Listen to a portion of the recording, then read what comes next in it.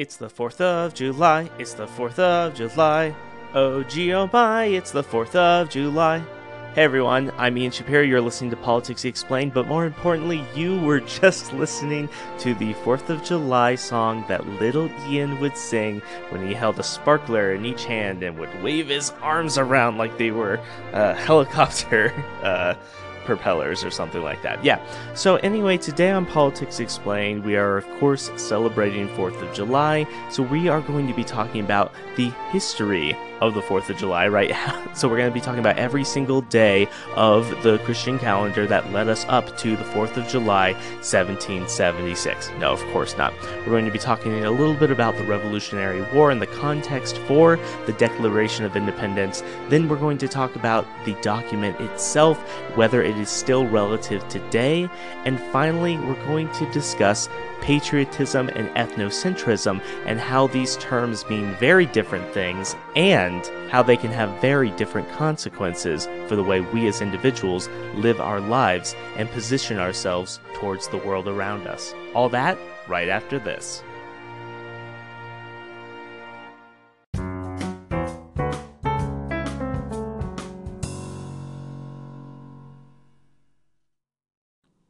The 4th of July, Independence Day. This day has been sacred to Americans, well, probably ever since it became a federal holiday in 1941. However, the tradition of independence in the United States goes back much further. In fact, the spirit of July 4th goes back to July 2nd, 1776. You see, July 2nd is the actual day of the month that the Continental Congress in Philadelphia voted in favor of independence. It was 2 days later that delegates from the 13 original colonies adopted the Declaration of Independence. It is, of course, the document that you know of, drafted by Thomas Jefferson. Allow me to set the historical stage for you. The Revolutionary War breaks out on April 19th, 1775 in Lexington and Concord, Massachusetts. By the time the war broke out in April 1775, most colonists did not desire complete independence from Great Britain. In fact, that view at the time of the war was considered to be a radical one. However, as the months wore on, more and more colonists came to favor independence as an option to the war's end. You could see momentum for independence in the writings of Thomas Paine's Common Sense, a best-selling pamphlet in early 1776, just months after the first round was fired. In early June of 1776, the Continental Congress met together in a Pennsylvania state house. You know this as Independence Hall if you've ever been down to Philadelphia. It was here that Virginia delegate Richard Henry Lee introduced a motion calling for the independence of the colonies from Great Britain. In response to Lee's resolution, the Continental Congress said, hey, let's have a group of people go write up the actual Declaration of Independence so that we can take these cultural norms and beliefs and put them into what looks more like a legal document in order to really frame and support our belief in independence. So a group of individuals led, of course, by Thomas Jefferson, got to work on drafting a formal statement justifying the colony's break with Great Britain. And it was on July 2nd that the Continental Congress voted in favor of Lee's resolution for independence. The vote was nearly unanimous. The New York delegation abstained, thank you very much, but later voted in the affirmative. So this was all well and good, independence, yada, yada, yada, but what was actually in this famous document? Does it stand the test of time? And where does it stack up to some of our other national documents, like, I don't know, say the Constitution? We'll talk about that in just a moment.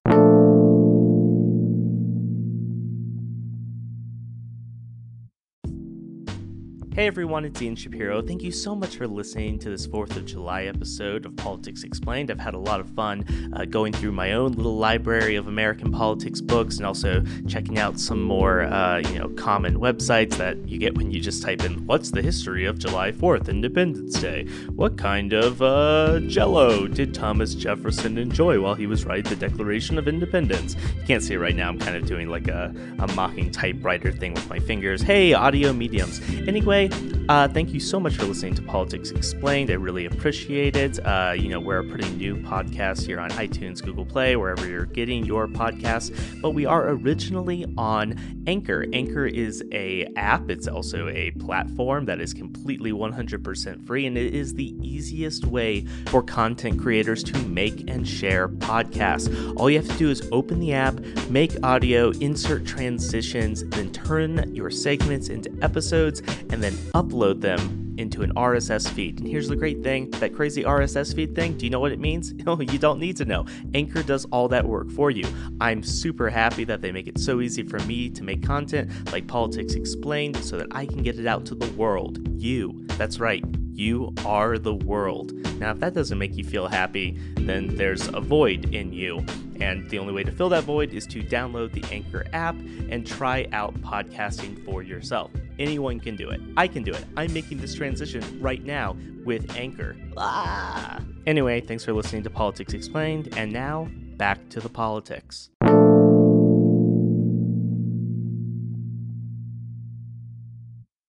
When in the course of human events it becomes necessary for one people to dissolve the political bonds which have connected them with another and to assume the powers of the earth, the separate and equal station to which the laws of nature and of nature's God entitle them, a decent respect to the opinions of mankind require that they should declare the causes which impelled them to the separation. We hold these truths to be self-evident, that all men are created equal, that they are endowed by their Creator with certain unalienable rights, that among these are life, liberty, and the pursuit of happiness. Hey everyone, I'm Ian Shapiro, and that was the introduction to the Declaration of Independence. Probably a lot of you are familiar with at least that last part, the life, liberty, and pursuit of happiness.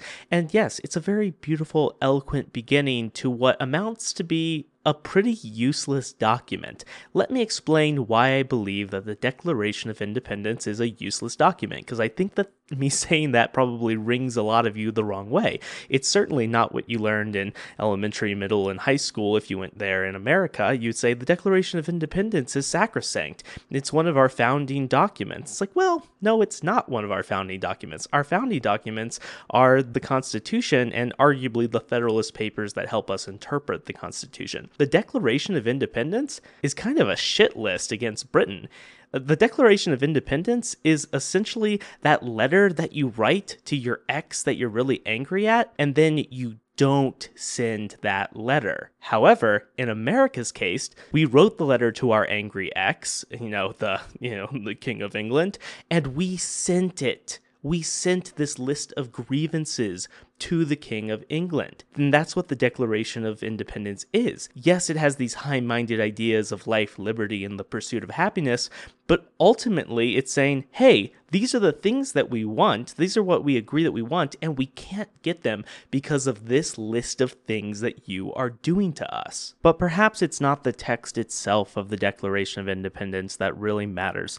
I mean, Thomas Jefferson had an aristocratic upbringing, but a taste for democracy.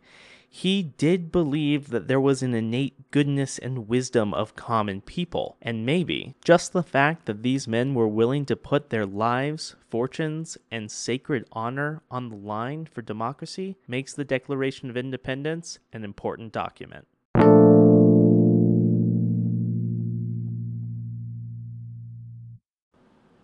For many individuals, the 4th of July, Independence Day, is a day to, give thanks for freedom, right? To feel patriotic towards your country. However, all too often, our feelings mix up patriotism with something called ethnocentrism. And you've probably already noticed that one of those words sounds a lot more friendly and nice than the other one. Patriotism is basically what you think it is. It's a feeling of strong commitment and pride towards one's own country. Or, you can also kind of feel patriotism towards a sports team or even a political party. It's a sign of loyalty, love, and respect of something that you belong to and that you feel belongs to you in part. Ethnocentrism is similar, but very different in the results that it has on our behavior and the attitudes that we form towards the things around us. Whereas patriotism is about love of country, ethnocentrism is about love of country at the expense of disliking some foe or other. Ethnocentrism divides the world into two opposing camps in the mind of an individual. You're either a friend or you're a foe.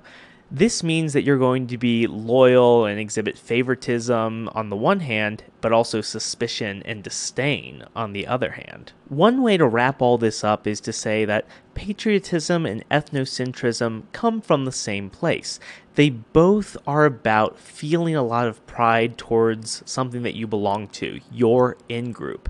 However, when pride turns to disdain and vilification of some unidentified other, then what you're feeling and experiencing is ethnocentrism, and that is detrimental, since it implies that your team's way of doing things is just simply better than everyone else's. This means that you're going to look down on others, try to change their way of thinking without evidence to really get behind why your way of thinking is objectively better, and it's going to be harder to understand other people's cultures and points of view because you're going to view them as inherently inferior to your own. So go ahead, celebrate freedom, celebrate independence, break out the sparklers and the barbecue. But remember, while it's okay to feel pride for your country, it doesn't mean that you can put anyone else down, even though psychologically you're going to be driven to. So just fight against that, because now you're well aware. Thank you all so much for listening to Politics Explained on this beautiful July 4th, 2017. You can find more Politics Explained every day on Anchor or wherever podcasts are sold. Trash Can Dog Get Me.